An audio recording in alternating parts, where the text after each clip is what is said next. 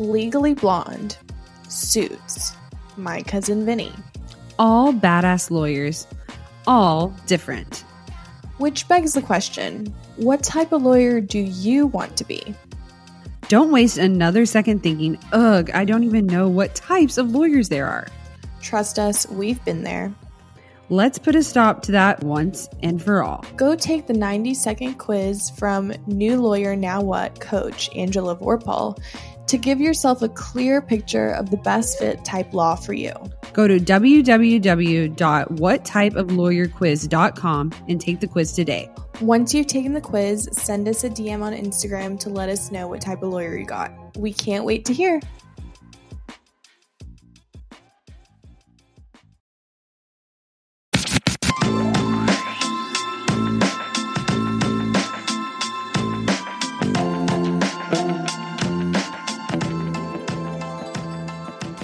Hey guys, and welcome back to the Ladies Who Law School podcast. I'm Haley. And I'm Sam. And today we're going to talk about basically all things 1L. I know a lot of you guys are getting ready to start in the fall, and we are gearing our content towards you guys, of course.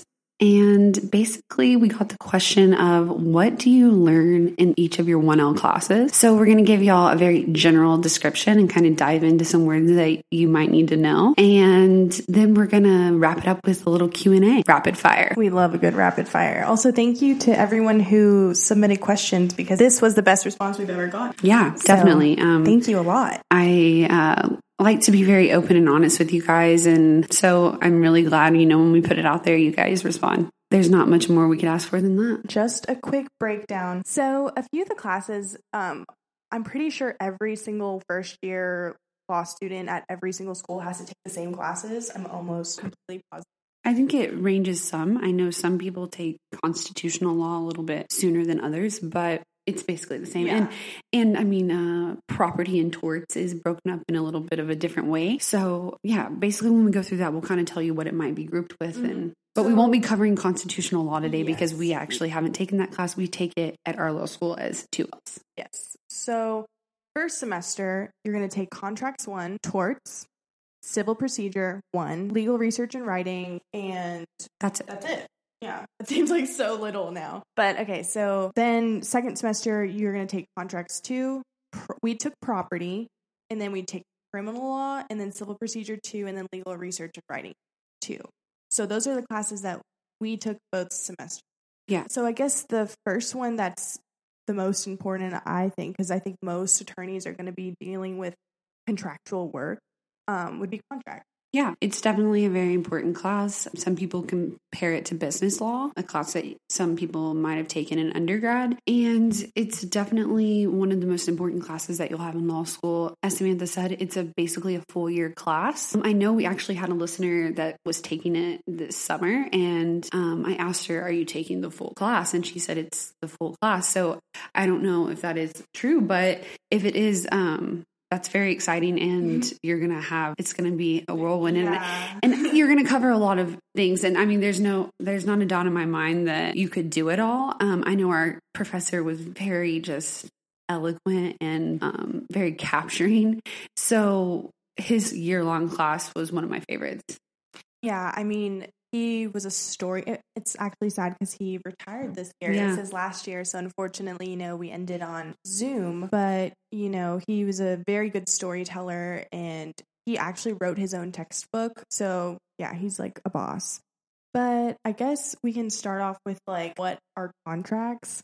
So really, it's like a document that businesses, entities, individuals, I mean, I'm sure you've looked at a lease and looked at several contracts. Every time you go online and you sign a terms and conditions and you click that box, that's a contract too. So yeah, and basically the class is made up of where you're introduced into what a contract is, what makes a contract, your intent to the contract, did the parties sign, a lot of these different things, assent, information, and then you have consideration, and those two things make up a contract. And then you're going to have the defenses to the contract. And that is the part where I feel like assent, formation, consideration, you could easily do in a summer class. Mm-hmm. The defenses are going to be you could take a whole nother class, to be honest, just on the defenses to a contract. So there's a lot of them. Yeah. And I think, going into contracts, most people, like I said, it's a very normal thing in everyday life to have contracts, but it's really interesting to know how in-depth contracts get, and like one word could mean something completely different to one party than it does to the other party. So it's just about being the specifics of it, right? There's conditions and covenants and warranties and, example, like a covenant is like a promise. If you break that, that's breach, right? Breach of contract would be if you do not follow through with the contract, you could sue somebody for breach of. Yes. And that's where you get your liability from. The next class. So this is the one that I mentioned before, torts and property. I know some law schools have it all together and it's just torts, but our school breaks it up into torts and property. In torts, you're going to have two main things. Basically, you're going to have intentional torts, which makes up of a battery, assault, false imprisonment. And these are where you can hold someone liable in a civil case, not a criminal case. And the other side of that is negligence, which is a whole beast among itself. So those basic two topics are what you're going to learn in torts. And in real life, these would be like cases that personal injury would kind of be like slip and fall. You're at a Walmart, there's a big puddle, you slip, and then Walmart is going to be found negligent, right? So that's like a basic example of. Yeah, and medical malpractice is another example of a torts case. And then in property law, you're basically going to learn about everything to do with property. So there's three basic types of property. That you have real property, which is like land, your house, things like that. And then you have intangible property like IP and patents and trademarks and things like that. And that's where the IP and intellectual property comes into play. But regardless, you're going to learn basically about mostly real property in property class. And this has everything to do with what you'll later learn is real estates and real estate law and transactions and things of that nature. With everything going on right now, I've been watching a lot of documentaries and about Black Lives Matter. And redlining is something we learned about in property class. And it's something that has been brought up many times in almost every single documentary that I've watched. And so you're going to learn about that. And our teacher did a really great job of teaching us about the Fair Housing Act and why these things are the way they are. And you basically get to see the history and legislation come into place, and it gives me hope for sure. I think property is one of those classes that is the most practical for most people, like even not law students, because everybody's dealing with leases. If you buy a house, like what are your property lines? Can somebody just like cross your property and not tell you? Yeah. We learned about like adverse possession, where someone can go sit in someone's house really and end up taking possession of it. Yeah. So everyone can relate to a property situation, I think, and, easements, as there's something that if you own a house or you live basically wherever you live, there's easements. So that was just a whole chapter in the book. And you basically just deep dive into all these terms that maybe you didn't realize were legal and have a lot to do with everyday life. Also, I just want to make a note. I thought it was really interesting. Like you talked about like the Fair Housing Act and like the ADA and all that. There's so much rights for like tenants that you don't we don't even know about. Yeah. So I really recommend anybody who's thinking about law school, like, I don't know, read up a few leases and I think that's a great way to just even have an idea of what you're going to get into. 100%. So criminal law is the next one we're going to talk about. That's the class that we took this past semester. And basically it's everything that you see on TV, like the big stuff, like this is why we came to law school. I think not why we came to law school, but I know a lot of people come to law school because this is what they wanted. Yeah, and I think that's what you most resonate with because that's what we've been exposed to. Like, civil cases are about money. Like, I'm not going to deny that. Criminal cases are not. So it's about people's lives, right? And we are more susceptible to, we we have most likely been presented to the criminal court or criminal law at some point in your life. And especially as aspiring attorneys, you're right. We've seen it a lot on TV. Mm-hmm. Yeah, like, I mean, if you don't watch crime shows now, watch. You will. Yeah, that's the thing. If you want to get your feet wet, like if you are a 0L right now, get your feet wet. Watch some Netflix documentaries about crime. Like there's a great trial by media, the trials of Gabriel Fernandez. You talk about 13th. Like there's so many criminal justice resources out there that you can really know a lot more than probably I did before I went into criminal. And I thought I knew about, but yeah, I mean, oh gosh, I mean, you could talk about it forever. I mean, our criminal justice system is a whole nother thing, but criminal law in itself is obviously what those people in all those documentaries that we talk about were charged with, right? Is crimes. And in this class, you learn what makes up a crime and how those prosecutors prove that these people are criminals. So there's the actus reus, which is the act itself. Mm-hmm. And then there's the mens rea, which I'm sure if you've watched 2020, you've probably heard of that too, but that's like the mental aspect behind it. Like, were they intentional? Did they knowledgeable? Like, We'll be right back. Hey guys, we want to take a moment to talk about something that has been a game changer for us busy lawyers, Audible. Yes, Audible has been our go-to platform for incredible audiobooks, offering an extensive library of thrillers, nonfiction, autobiographies, and mysteries. And guess what? We've got a special treat for you. Audible is offering a free trial to our listeners, and all you need to do is check the link in the show notes. It's the perfect opportunity to experience the magic of audiobooks without spending a dime. Speaking of thrillers, I know you are currently hooked on Never Lie by Frida McFadden. Samantha, can you tell us a little bit about it? Absolutely. The twists and turns in Never Lie have kept me on the edge of my seat during the workday and even when I'm on my daily walks. It's like having a suspenseful companion wherever I go.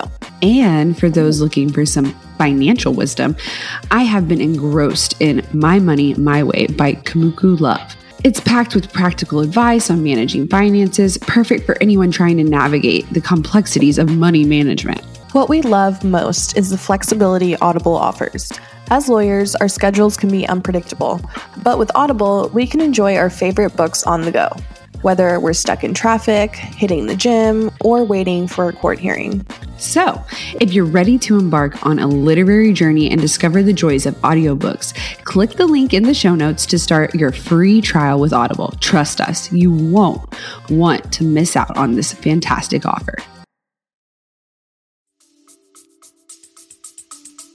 all the things. Yeah, basically, like, what was their mental intent at the moment of the crime, and does it meet the statute requirement for them to be convicted? And basically all crimes that fall under that, or basically all crimes, murder, homicide, assault, robbery, burglary, all the different types of murder, they all have certain types of mens rea and a certain type of act. And it's all written stately in statutes. So, and that's where you go, and that's where the prosecutors and the DA's office go to press charges against a criminal. And also in criminal law, like there's the model penal code, which is what you'll be looking at a lot. And not every state uses the model penal code, but they use it more as like a baseline of like how to interpret statutes. So yeah, I mean, that's really the gist of criminal law. Yeah, and I mean, it makes sense that there would be a model penal code because the states are writing their own laws. So they need a model to model it off of, but they don't have to do it, right? States' rights. So your teacher will say, what's the difference between common law and model penal code? And that's basically what they're talking about. They're talking about, well, how does this differ from what the statute says versus what does knowingly mean here versus knowingly mean there? And you'll learn that different crimes have different ways of looking at it, and some states just automatically adopt the model penal code, and it's a good thing that they do. So you'll recognize that as well. So the next class we will talk about is civil procedure. Now, civil procedure was a class that I was the most afraid of first semester because his teacher, I mean, she's awesome. Now that I look back, I shouldn't have been scared of her. but I was. And I think that's what made the subject really intimidating to me. So I feel like first semester for me, I could have done a lot better if I just wasn't scared. Yeah, I mean, and whenever we talked with Val, we talked about being really nervous in class and, worrying about it and not paying attention because you're just sitting there stressed out about getting cold called. And that was definitely one of the classes where, I would get a manicure and I would pick off every single piece of paint on my fingers in that one class because I was so nervous. I would literally sweat through my t-shirt. I had to wear a sweater to class so my sweat wouldn't be like showing on my shirt. I was so nervous every single day. Yeah. But civil procedure is just about basically how the case moves through the court system, right? Yeah. And it's a civil case, right? So basically there's two types of law, and you have civil law and criminal law. And civil law combines contracts, torts, property, all those classes that we talked about before. And civil procedure is the overview of basically how that court system works, how you bring a case to court, and what all you need to basically get that done. And also in that class, you even just talk about the documents that you produce. So, it's a fundamental building block class. And I now understand why everyone talks about it and why on Barbary, on EduT 14s, everyone talks about CivPro and everybody, it looms over the 1L, right? Because it's a big class, but it's also one of those classes that you need and you appreciate in the long run. I think since you'll be starting your internship pretty soon, I think I definitely know that all of the stuff that we learned in CivPro, from jurisdiction to complaints, all of that I'm seeing firsthand finally. And I think I'm finally fully getting it. So I'm sure once you start, you'll well, I don't know about that, but your last class that we took, at least, like I said, I know some people they do early start, or every law school has a way, works on a 3-semester system instead of just 2 semesters, so some of these classes we might have missed for some of you guys, but also don't be afraid to reach out to us and ask us about a class. We're also going to give you guys some resources to where to go if you don't know how to figure it out, because there's a lot of times you don't. But that's getting off topic. Our last basic subject that you'll have for sure your 1L year is LRW, legal research and writing, which people say is the most important class. Oh, I definitely can attest that it is the most important class, because every single intern I've talked to, they're writing motions, they're writing up responses, all this stuff is about writing.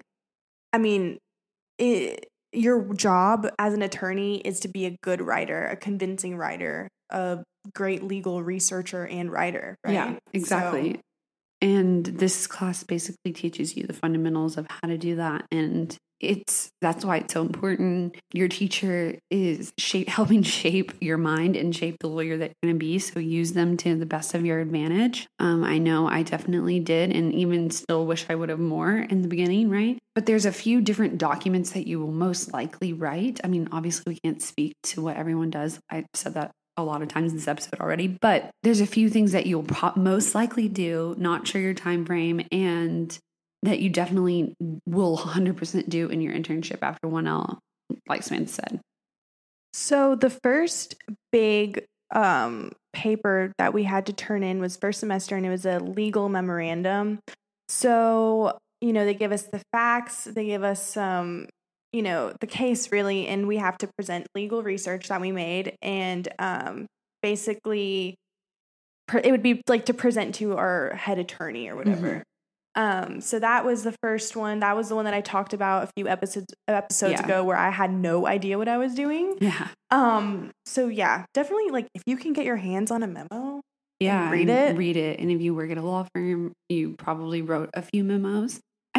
Very generally, it's basically a document where you've done legal research and now you're writing it up in a sense to tell someone else so that they can use it to go forward with the case, right? Yeah, just like Samantha said, we didn't have any idea what we're doing. I bet we wrote it for 3 weeks. Most attorneys write these in hours. If you have a really big memo that you need to do or brief do, you're probably going to do it. You might stay up all night, but most likely it's only going to be a few day thing, not weeks. So just remember that when you're doing your memo. I know I finally put all the puzzle pieces together and was like, okay, so this memo that we're writing, basically the law you're going to learn throughout law school is what you're going to put in these memos and these briefs that you're going to submit to the court, or you're going to submit to your attorneys or your supervisors, excuse me. Yeah, I mean, you couldn't have explained it better. I think that, sometimes you just need to see the big picture, and now I do. So yeah, that's all that matters. Is good. Our next assignment that was big was our trial brief. Mm-hmm. So this was basically a summary, right, that you're going to give to the judge. You're explaining your position, and it's your argument. Like, you're going to have a conclusion, you're going to spit out the facts, you're going to have some cases in there that back you up, and that's what you're going to present to the judge. And basically, this is your first time to really be persuasive and have an argument stance, because whenever you're going in front of the court, that's the way you have to present your argument. Let's say your trial brief goes through, right? Let's say you're a lawyer at this point. Oh, you need an appeal, right? Mm-hmm. So that is when you write your appellate brief. And that was our big assignment, like final 1L year assignment. So that would be an appellate court, right? So they've already made a decision, and you're either appealing or the one being appealed against. Yeah, the appellant is the one who brings the case, which is the ant brings the case like a little ant. Appellee is the one who most likely won in the lower court and is getting appealed against. So the appellate brief basically is so large and such a big undertaking because you have to basically use the lower court's opinion, look at all their arguments, cases, and everything. And if you're the appellee, then you're just arguing their case again. If you're the appellant, you're going against it and you're finding cases that are different. And of course, our teachers give us wiggle room and don't tell us certain details on purpose to make the argument for a good argument sake. So the appellate brief is, like I said, very large, and you have to include a lot of documents that were in the prior opinion. So that's why it is so big. Yeah, the appellate brief is it's very specific the way you have to set it up. So I think that also takes time. But also, at least at our school, we use our appellate brief as like the base for our oral arguments. So whatever we argued, I mean, some people had to argue the opposite side of their appellate brief, but luckily for me, I was able to argue the side that I wrote for my appellate brief. And in a normal, non-corona world, we would have been in like a competition. But obviously, like, we didn't have that this year. Yeah. And I know some schools did have their oral argument competition. And one more thing I want to distinguish, because I know I definitely didn't know this before, but the difference between moot court and mock trial is moot court is an appellate style argument. So an appellate style argument is where you present your argument and there's a panel of judges. That's like the Supreme Court, Court of Appeals, things like that. And then you have mock trial, which it would be like basically your Law and Order, right? Where you have a defendant and they're on the stand, and you have, and what would you, when you question your witness? Yeah. Whenever you question your witness, interrogate them. Is that what it's called when they're in the seat? Cross-examine, yeah. See, we haven't had like a trial class yet. So I think that's still like, I think we'll get exposure this summer, but not to the extent that we would normally. Yeah, I mean, it's very different, guys, not being able to go out there and like really get boots on the ground with COVID and everything. So I know that you're learning with us. So we're just really vulnerable with you guys. And like sometimes we don't know all the answers, right?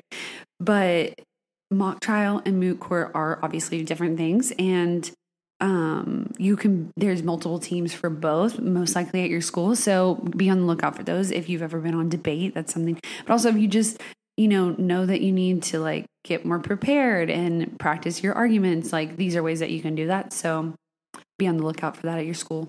I think just on the topic of oral arguments, and I'm sure we've mentioned this before, but a really good resource if you just want to know what an oral argument sounds like, you can go on OYES, and there's a ton of them, and the transcript's out there too, so you don't even have to listen to it. You can just read through the transcript or listen to it and read the transcript, but it's really interesting. Yeah, and these are some of the best oral arguers like in the country. They wouldn't be arguing in front of the Supreme Court if they weren't.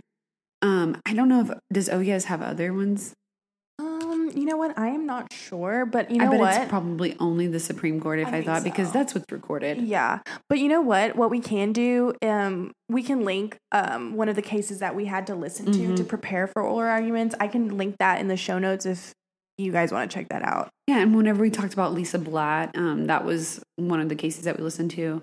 And I mean, like, you just listen to her start talking, and it's nice whenever you listen to those because you hear people fumble, you hear people make mistakes. They're human. It's gonna happen. So just make sure you relax when you're gonna do your oral argument, and just practice. I think practice makes perfect so much in this case. Yes. I mean, this is pretty far away for you 0Ls, but I mean, I cannot tell you how nice it was to have people to practice with. And even though we were just zooming each other, spitting out questions, curveballing. And yeah, it really helps.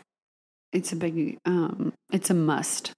Practicing is a must. But now we're going to do a little Q&A as promised.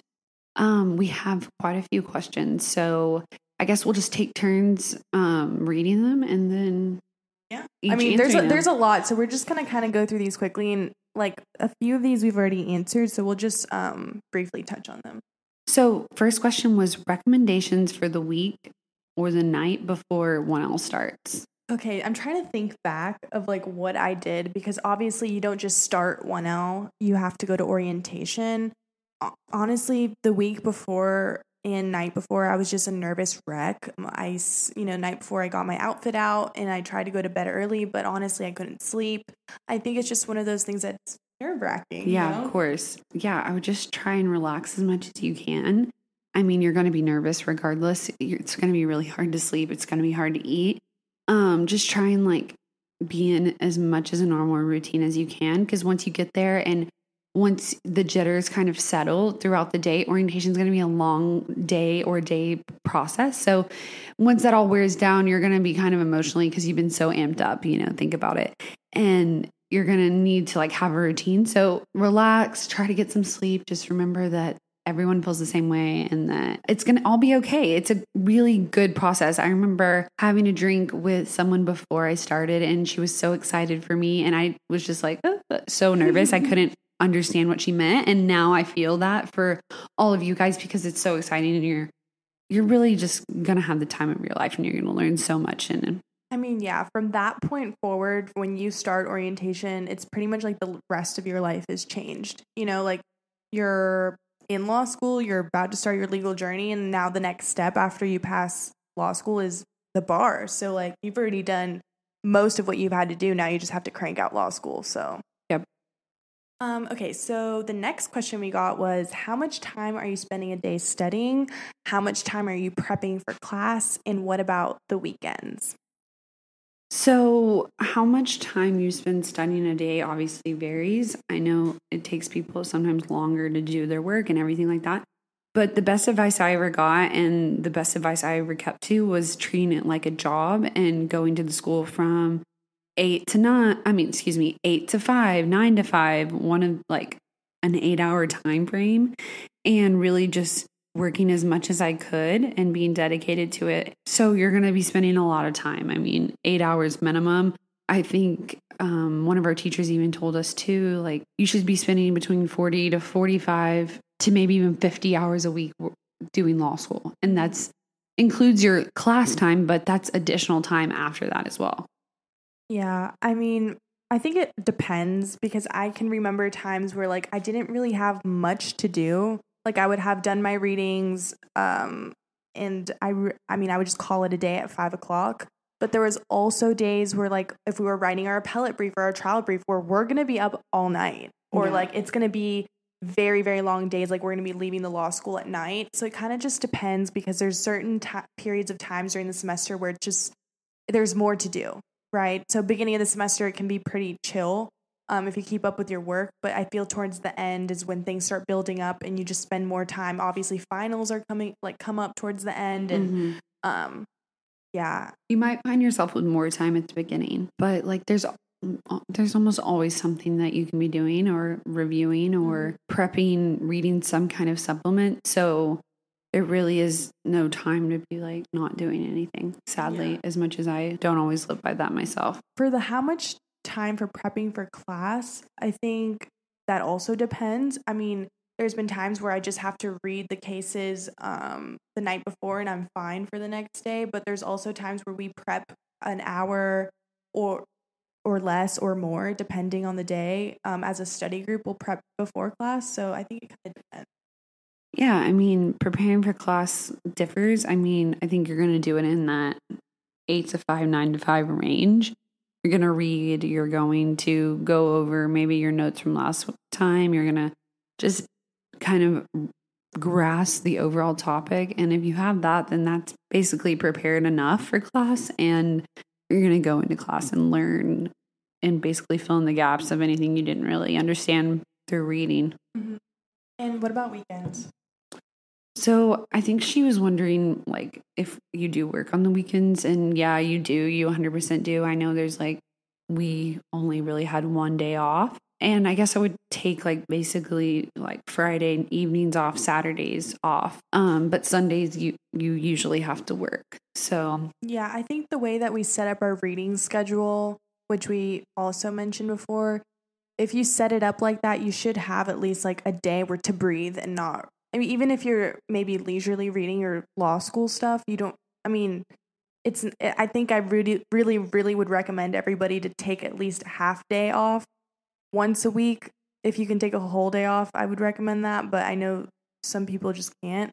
But I think that really resets me for the week. Like, I need that day off. Yeah, and whenever you say some people just can't, it's because your anxiety won't let you. And I mean, so you really can. You just need to understand that you have limits as a person and you have to rest. And, you know, taking that time for yourself will only make you better in the end. So, I mean, it's important to have a day off. I know, like, even having like basically for me, it might have been like 2 days off, right? Mm-hmm. That could be considered too much in some people's eyes. But I mean, there were a lot of times that I would still be working, right? So it's just however you tell yourself and give yourself those breaks is really important on the weekends. All right. So the next question we got was, how do I prepare for all online classes? Yeah, I mean, I think this is going to be a real case for a lot of people out there. I mean, to be honest, I don't really know how to prepare for all online classes. I think make sure you have a study space that you feel comfortable in, a good chair to sit in, because I know like that's probably my biggest thing, like a good desk chair, a good desk. Yeah. And just buckle in because it's going to be easily distracting. Mm-hmm. Yes. I would say, okay, so obviously last semester we started in person and then ended on Zoom. And this time we're starting on Zoom and staying on Zoom for the whole semester for summer. And I guess the only thing I would really recommend if you know you're going to be all online is definitely get your study aids, either purchase them or if your school offers them for free, I would go ahead and download all of those to just start off, because I have found it really hard to concentrate in online law school. So I have been relying heavily on a study aid, which would be like a Glannon guide type of thing. Also ask your professors if the lectures are going to be recorded, because that could really help when you're going to start outlining and maybe if you spaced out. I mean, for 2 hours plus a day for 3 days a week for the summer, and plus working, I think it's very easy to get distracted. Yeah, I couldn't agree more. All right. The next question is tips on living alone. Yes. So I don't know. This one's hard. I think a lot of people probably live alone for their first time in law school because in undergrad, you most likely had roommates, and now you're going to a place that's different and no one wants to live with a random roommate. So a lot of us end up living alone. It can be nice. I know at first I was really scared, but basically you just have to learn to embrace it and enjoy yourself and find things that you really like. And I think everybody kind of finds themselves really enjoying living alone once they do live alone. So I didn't live alone my first semester. I lived, I had a roommate and I lived in a house. So for me, that just didn't really work out. So I ended up moving by myself, and I can definitely attest that for me at least, it's way better. I feel like I have, especially because I am with like at school, a study group usually all day. It's nice to come home and just kind of have a quiet second.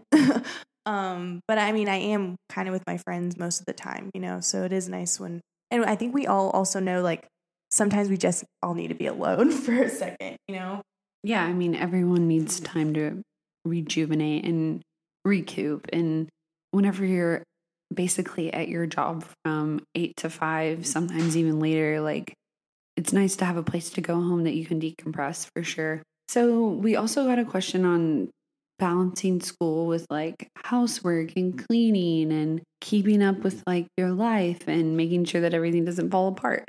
And I know that it can seem like the world is falling when you're in law school because you just like can't get a hold on anything because you're juggling so many different things. But also I just find it really funny because I know both of us do this. We clean like as a stress reliever.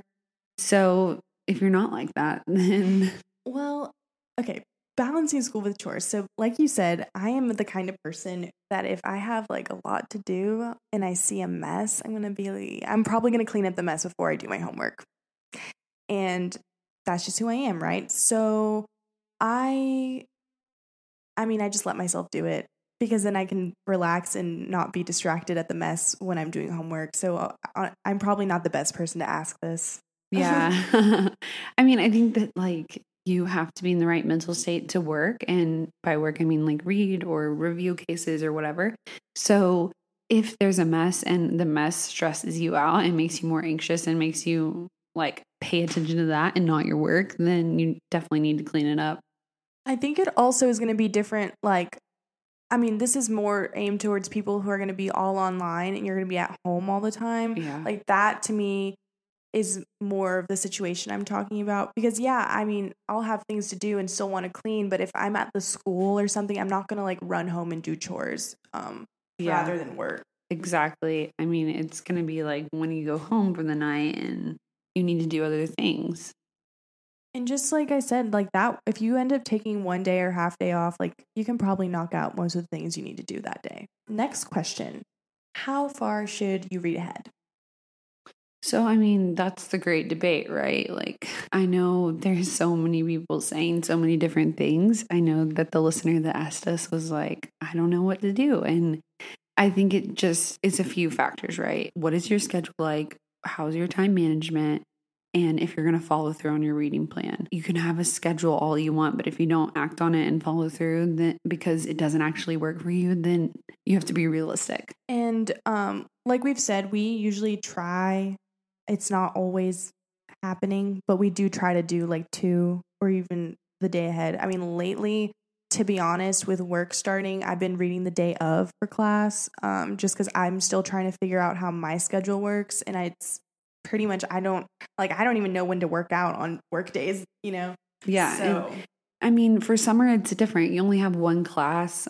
It's very like dense. You're going to have like 100 pages a night. So, I mean, I basically just read during the day of, like she said. Whenever I have free time, it's basically just like my leisure book, right? I'm just reading criminal procedure.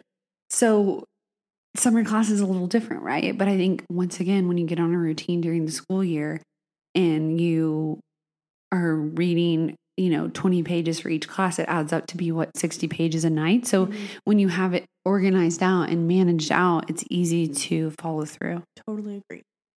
All right. Next question. How do you get involved? And if you are involved, how do you balance the workload? So our contracts professor gave us really good advice and has one else to only join one club. I know we didn't necessarily do that, but we also ended up really only participating in a few of them. So find one club.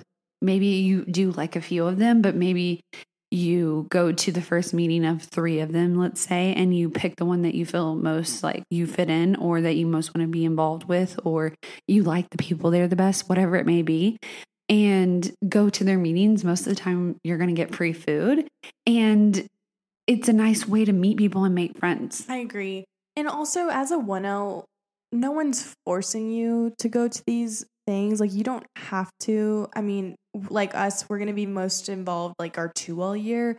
So as a 1L, don't feel pressured that you need to make every meeting or that you need to join every club. Like, that's not the case. Everyone knows you're a 1L and like you're just trying to get a handle on everything. No one expects you to be there every meeting and like so involved. I mean, if you are, like, props to you, but if you're not and you're stressed, like, studying comes first, school comes first. So don't be afraid to like put yourself first. All right, next question. How do you balance life with studying and adjusting to law school? I feel like this is pretty similar to balancing school with chores because it is like your life, balancing life stuff. I mean, it's just about making a routine. And I know we say this a lot, but it really, like, a routine really makes things happen, you know? Yeah.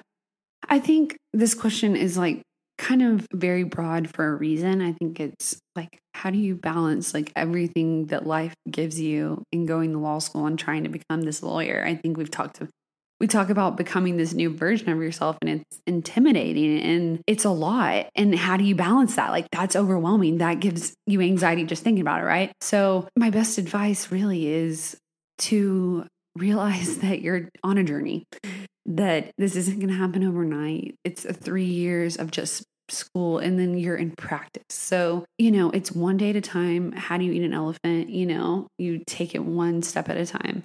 And I mean, balancing life, like, you're saying like chores. And I think time management is a huge thing that you have to learn, and you have to be real with yourself, and you have to realize that you're going to have to put in some hard work to be able to achieve a goal that you have. And so if that isn't the case, life kind of goes together, and that adjustment basically bleeds it into one, right? If your life becomes law school and you become a lawyer.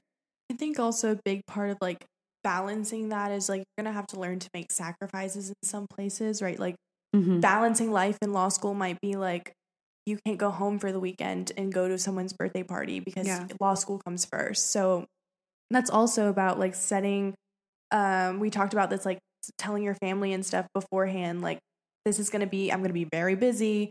I can't commit to a lot of things yet because I don't know. So that's also like, I feel like balancing your past life, right? This life that you had before law school, because it drastically does change. Your time goes somewhere else now, Yeah, and managing those expectations, like you're saying. Next, someone asked what were the best online resources, aka where do you go when you don't understand? All right.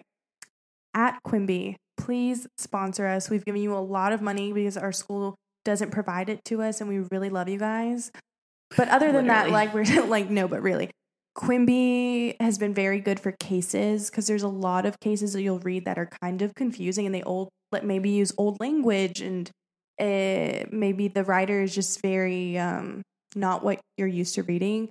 So Quimby has really helped me in that aspect. Yeah, and most likely your library provides digital resources for you. I know like West Academic eProducts, like subscription, something like that, basically has like all the supplements, Hornbook style books that are out there online, so you can look at them.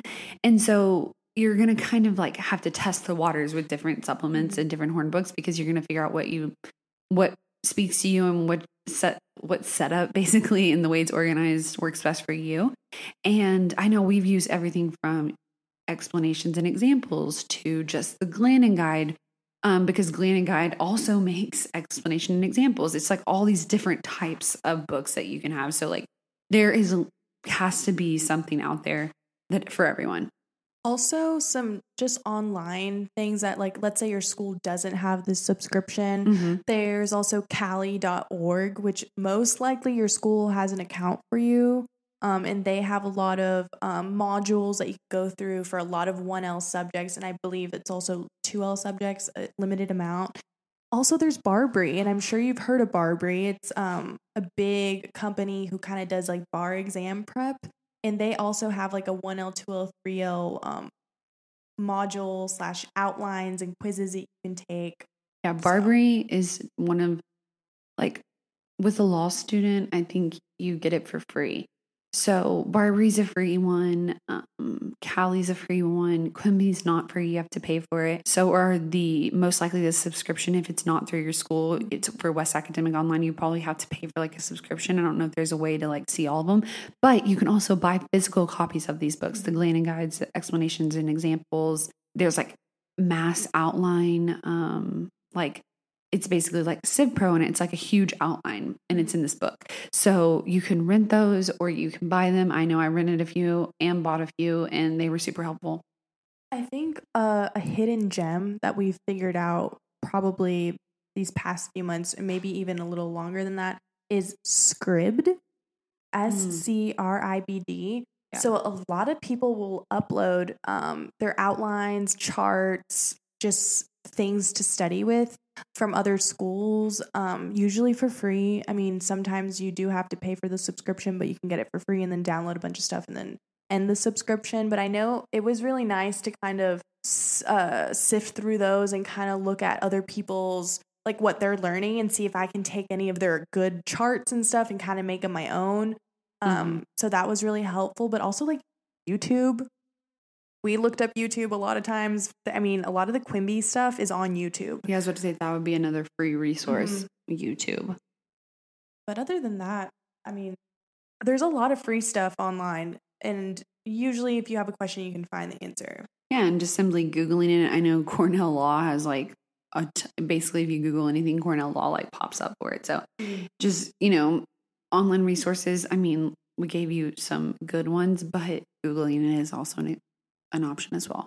Yeah, I mean, you'd be surprised how many people are out there making a lot of study materials. I guess talking about studying, sharing outlines versus not sharing. Is it too competitive to share? I mean, I think this is like a very personal thing. I think it's up to the individual. I know that sharing outlines is one of the ways that people are benefited in law school because it helps, understand what the teacher is going to go through and also kind of the bigger picture of what the class is going to be like. I know outlines from past students have helped me tremendously. And obviously, if people didn't share those, I wouldn't have them. So I'm definitely for sharing. I think if you're going to share with like your classmates, in the class with you, I think that's where the competition kind of comes from because you're going to be like competing for grades. I think it's up to you, I think there's definitely been times where I didn't want to give someone my work, but there's also been times where it didn't really bother me. So it's very situational, I would say. Yeah, I think it depends. For me, like I know certain classes, like I definitely have to outline for me to understand it. And honestly, sometimes I'm putting in like a lot of hours and work into it. And I don't know if I'm really comfortable with sharing it. It kind of depends on the class too. There's classes where I outline and it doesn't really take that long. It takes just, the normal time to outline. And there's some that I really go in on. So I think it kind of depends on, if you feel comfortable sharing with it. Also, I like to double check and make sure my stuff is right. Because I would really hate to give someone an outline and it like have something wrong on it. So yeah, then they might think you're trying to like come after them. Exactly. So, but I do definitely think that if you receive, like, I would have no problem if I made a good grade in the class now to maybe share my outline with a 1L after I'm already done with those classes. I just don't know. With other than my study group, I'm probably not going to be sharing my outline with anybody. I think it's during that class. Yeah. And I think it's part of like the circle of law school life to pass on your outlines to 1Ls. So, and like I said, like that's what's helped me so much. So I will most definitely be doing that. But I mean, like I said, it's a personal thing. If some people just really are against it, and I don't know why. Also, a lot of the outlines that circulate are usually just from like the students who made really good grades. Mm-hmm. So not everyone is out there giving out outlines. Yeah. I mean, I feel like every time I receive an outline, it's probably I've already seen it because it's the same students, and everyone kind of has the same students one, or maybe they have a different professor, so that can kind of change things too. Mm-hmm. Because it's going to be tailored specifically to a type of class, of course. All right, we just have a few more. Yes. So we're gonna go through these quickly. I know we're reaching 50 minutes here, but wow, this is gonna be one of our longest episodes. Yes. But I mean, I want to answer these questions for you guys, and I know like we've touched on some of these like a little bit, but we've never really just straight up answered you guys' questions. So yep. I like this. Law school supplies. Are you just good with a pack of highlighters? What else do you need? So I'm like a crazy person and I love color in my book, and it helps me read and like understand things and break it down. So I have like felt tip pens, I have highlighters, I have pens, like regular ballpoint pens. So, and legal pads is definitely another thing that I would suggest getting. But other than that, I think you should be good. I mean, yeah, I would say folders to keep loose papers. I would consider this like a supply, like a printer. Oh, for sure, printer. Definitely invest in a printer. Because even if your school has one, like you never know. Because I mean, when Corona happened, thank God I had a printer because I wouldn't have been able to print out anything. So you know, invest in a printer. That's really important. I have these highlighters that are like pastel colored and they're very light. So they're not like the bright yellow kind. And I can link those below because I feel like people ask you about those. You should link them. Yeah, I'll link those below. But like I mean, you and we'll link my felt tip pins because I've gone asked about that too. I don't. Yeah, and also a book stand. We can link the book stand because we've been asked. Big one. Book stand is another big one. But also I would say feel it out and don't go all out because I know I did, and then I ended up book briefing for like a few months, and then I stopped and I just started using one highlighter and one pen. Yeah. So like. And sometimes you get crazier. Like I started using more color. Haley got crazier and I got less crazy. Like we kind of switched off. Yeah. And also like maybe Post-it notes or like tabs is another good school supplies to have because you can like tab certain parts of your book, or like if you're reading to a certain point, you can put a Post-it note and it tells you, okay, I'm going to stop here and leave it for class next time, you know? So I know we went through a lot of different school supplies just then, but we'll link them down below. We'll link it below and give you like a little. It's really not. It's not that complicated because I felt the same thing. I was like, "What supplies do I get? Like, do I have to get a new backpack? Like all that stuff." Yeah. I guess honestly, now that we're talking about it, get a backpack that's sturdy. That's gonna help you. These books are heavy. Yeah, very heavy. So you don't want to be having a flimsy backpack that's gonna break on you or anything like that. Make sure you have a water bottle. Yeah, hand sanitizer, a mask, most likely if you're going into school now. But obviously highlighters are a good place to start. And then, you know, basic school supplies from there. Oh, and binders too, because some people do the binder system and like put all their notes in a binder. Some people take computer notes. Some people write on legal pads. So like once you figure out your way of doing it, like Samantha was saying, then you can kind of run with that. All right. What books to read, how to prepare for LSAT, and how to choose where to apply, etc. So I know we have touched on how to choose where to apply, and we get this question a lot, but the LSAC website is such a huge help. It basically tells you like, if you get this score, like this is where you could get in. And once you actually know your score, you can see where you have the best chance of getting in. But preparing for the LSAT and what books to read to prepare for the LSAT, I think is the 1L book that we read is a great one. We'll link that below. And simply just signing up for a Kaplan course, a Barbary course, any of those online courses that can get you go ahead and start like getting you ready for the LSAT would be super beneficial. Mm-hmm. I prepared for the LSAT with books, and then the second time I took it, I used online. So I think it really depends on like your budget, how you feel comfortable. Like after you take that first practice test, like you may not need much, practice. Yeah, maybe you just need to go take it for real. Yeah, exactly. So I think it just depends. Just feel it out. I always tell everyone just take the LSAT and start from there. Like a practice one, of course. Yeah. Like don't just sign up for the LSAT. I mean, we actually, our friend, she did on the first try really good. So like, yeah. I mean, she also had a criminal justice degree undergrad. And I think she was exposed to a lot of different things. So it wasn't so cold turkey as some might think of like, I'm just going to go take the LSAT and go to law school, you know?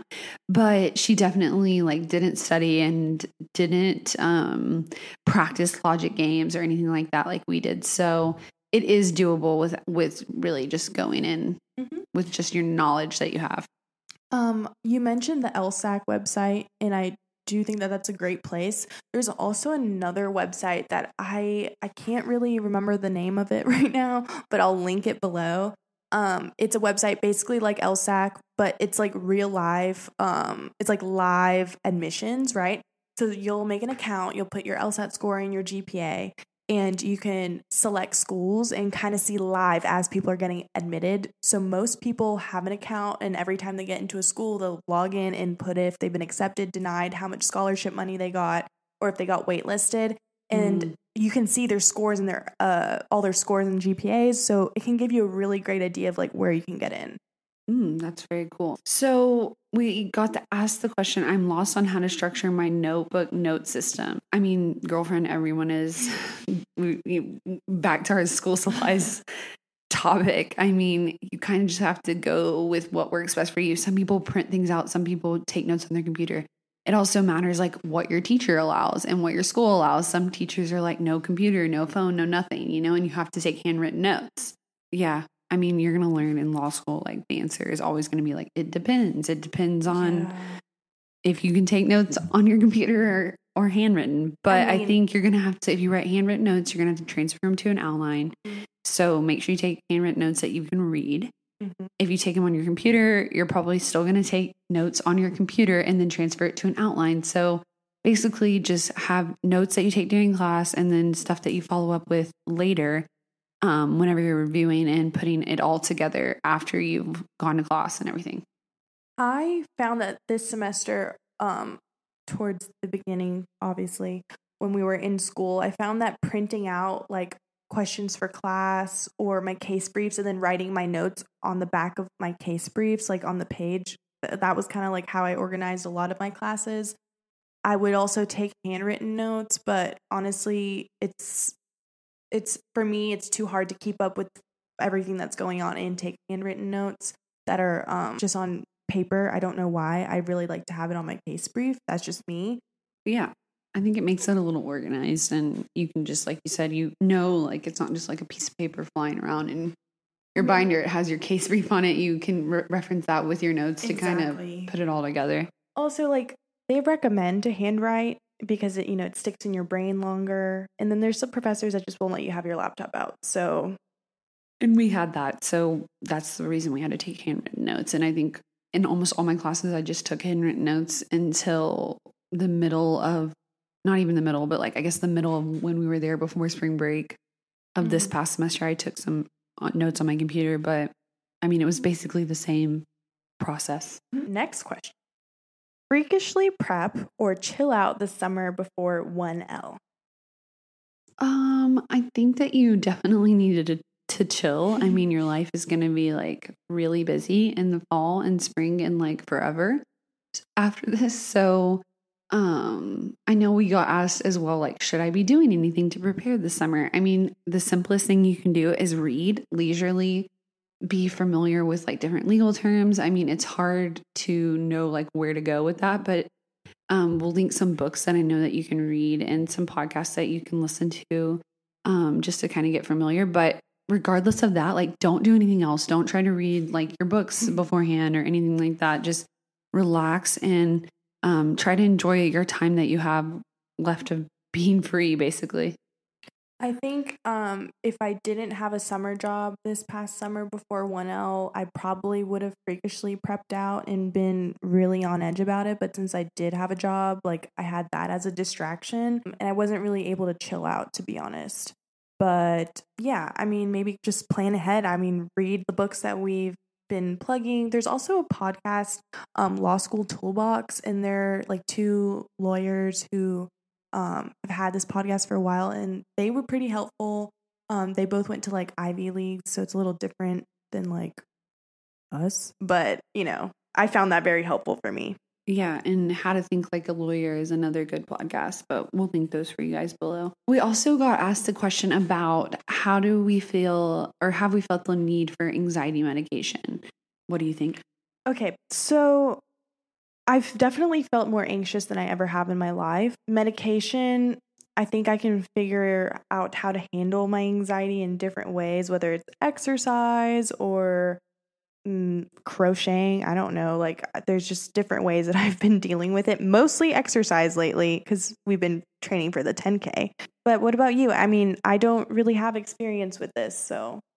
Yeah, I mean, I have taken medication for anxiety since I was like in high school.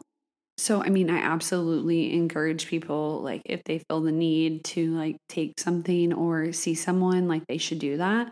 I mean, it's different for everyone. Some people take, a serotonin, an SSRI, a serotonin uptake inhibitor.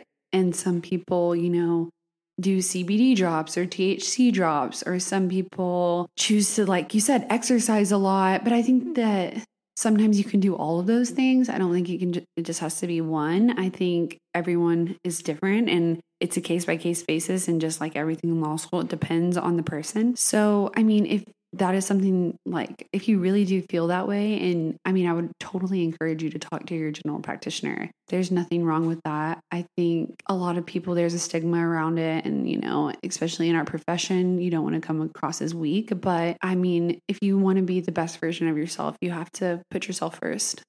Yeah. And I mean, schools offer counseling services that I know a lot of our friends use, which can be also helpful. I also know that sometimes you just have to go talk to somebody. Like, I know that I had a friend who was dealing with anxiety and they didn't really want to see a doctor. And then finally, when they did, they did get their medication and their life is much better because they have that under control now. So really, like, if you feel like you're getting anxious, it doesn't hurt to talk to somebody, whether it's a counselor or it's your doctor, like you said. And it can be a group of those, like all different, like a little bit of this, a little bit of that. It's different for everybody, what you need. And sometimes you just kind of have to test them all out. And some people start taking medication and hate it. You hear that sometimes, and some people swear by it. I'm one of those who swear by it. But also, like, there's a lot of people who don't want to take medication, and I understand that. It's, like we said, case by case basis. Yep. All right. What are the best tips for staying organized?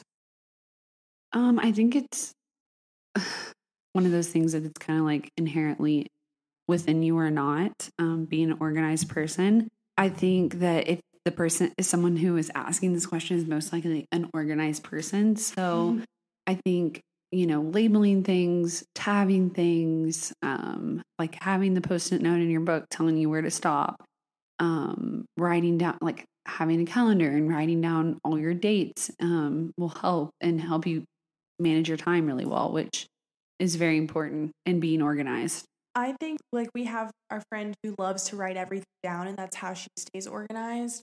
I like to put things in my Google Cal or in my phone as notes. I also use, like, specific highlight colors. I used to. Right now that I kind of know how law textbooks work, I don't really need to at this point. But at first, I definitely was color coding all my highlights in my book for, like, the holding and the issue, because that would just help me stay organized and be able to recognize it immediately.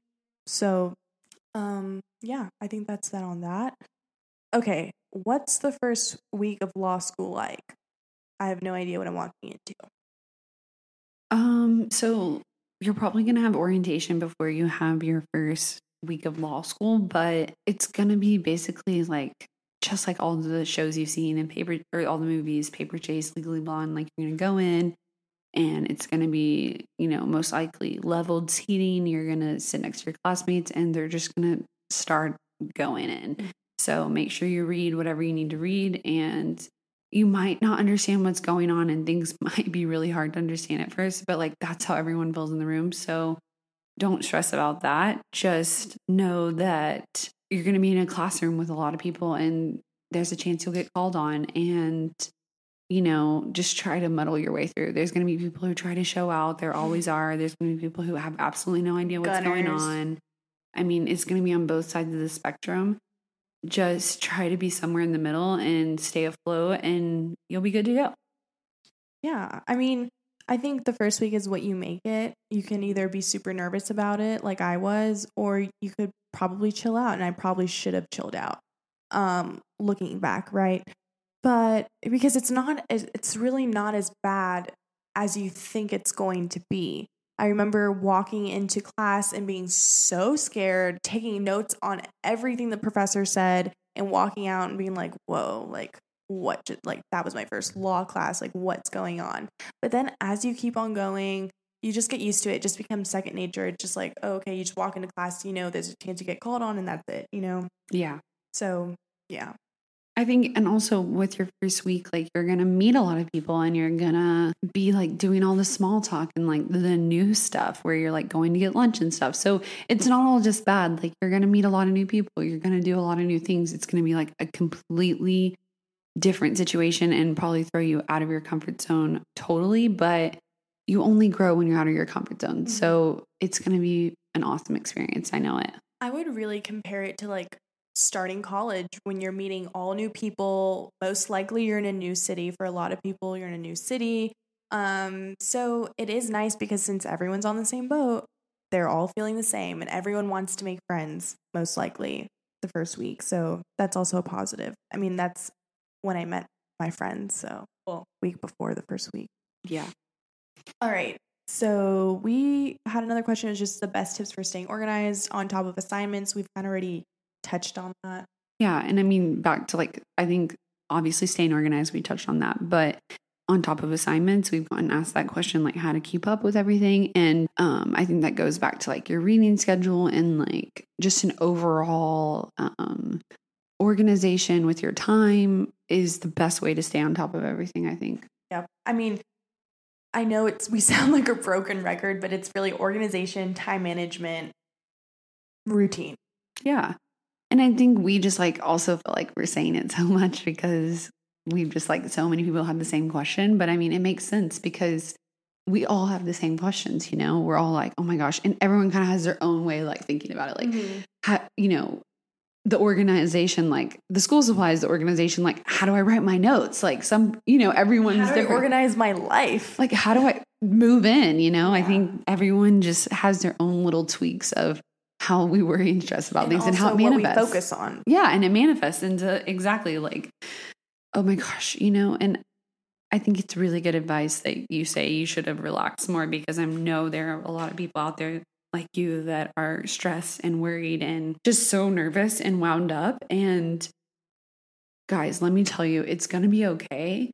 Do something with your time and keep yourself busy. I mean, no one wants to just be sitting there. Also, if you know yourself, like do what makes you happy and like relieve stress, whatever that might be, so that you can be relaxed and ready to go so that you are just like ready to jump in, Yeah.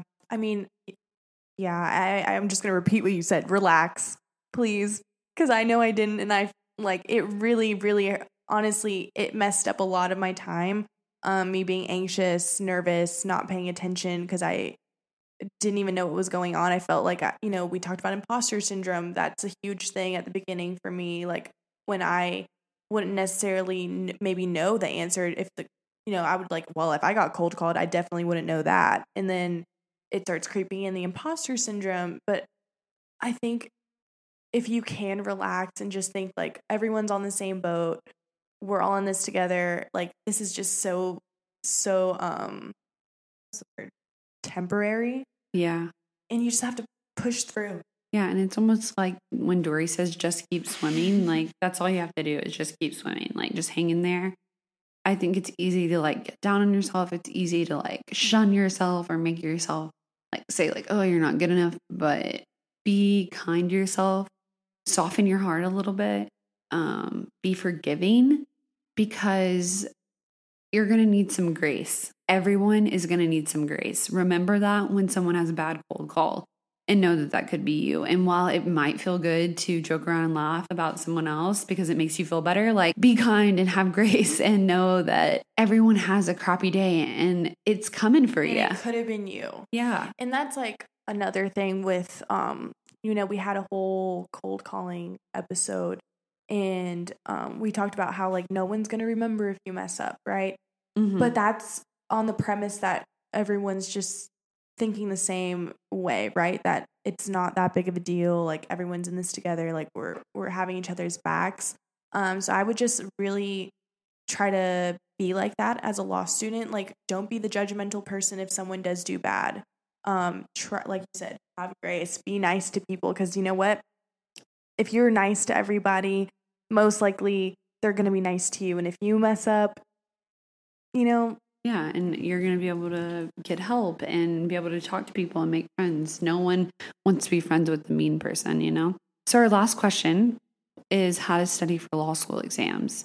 I know we have 2 episodes deep diving into this, and there are so many ways to study for law school exams, but the number one answer is outlining. And obviously a lot of everyone says that, I'm sure. People are like, oh, outlining. But I mean, seriously, like you have to go through the subject.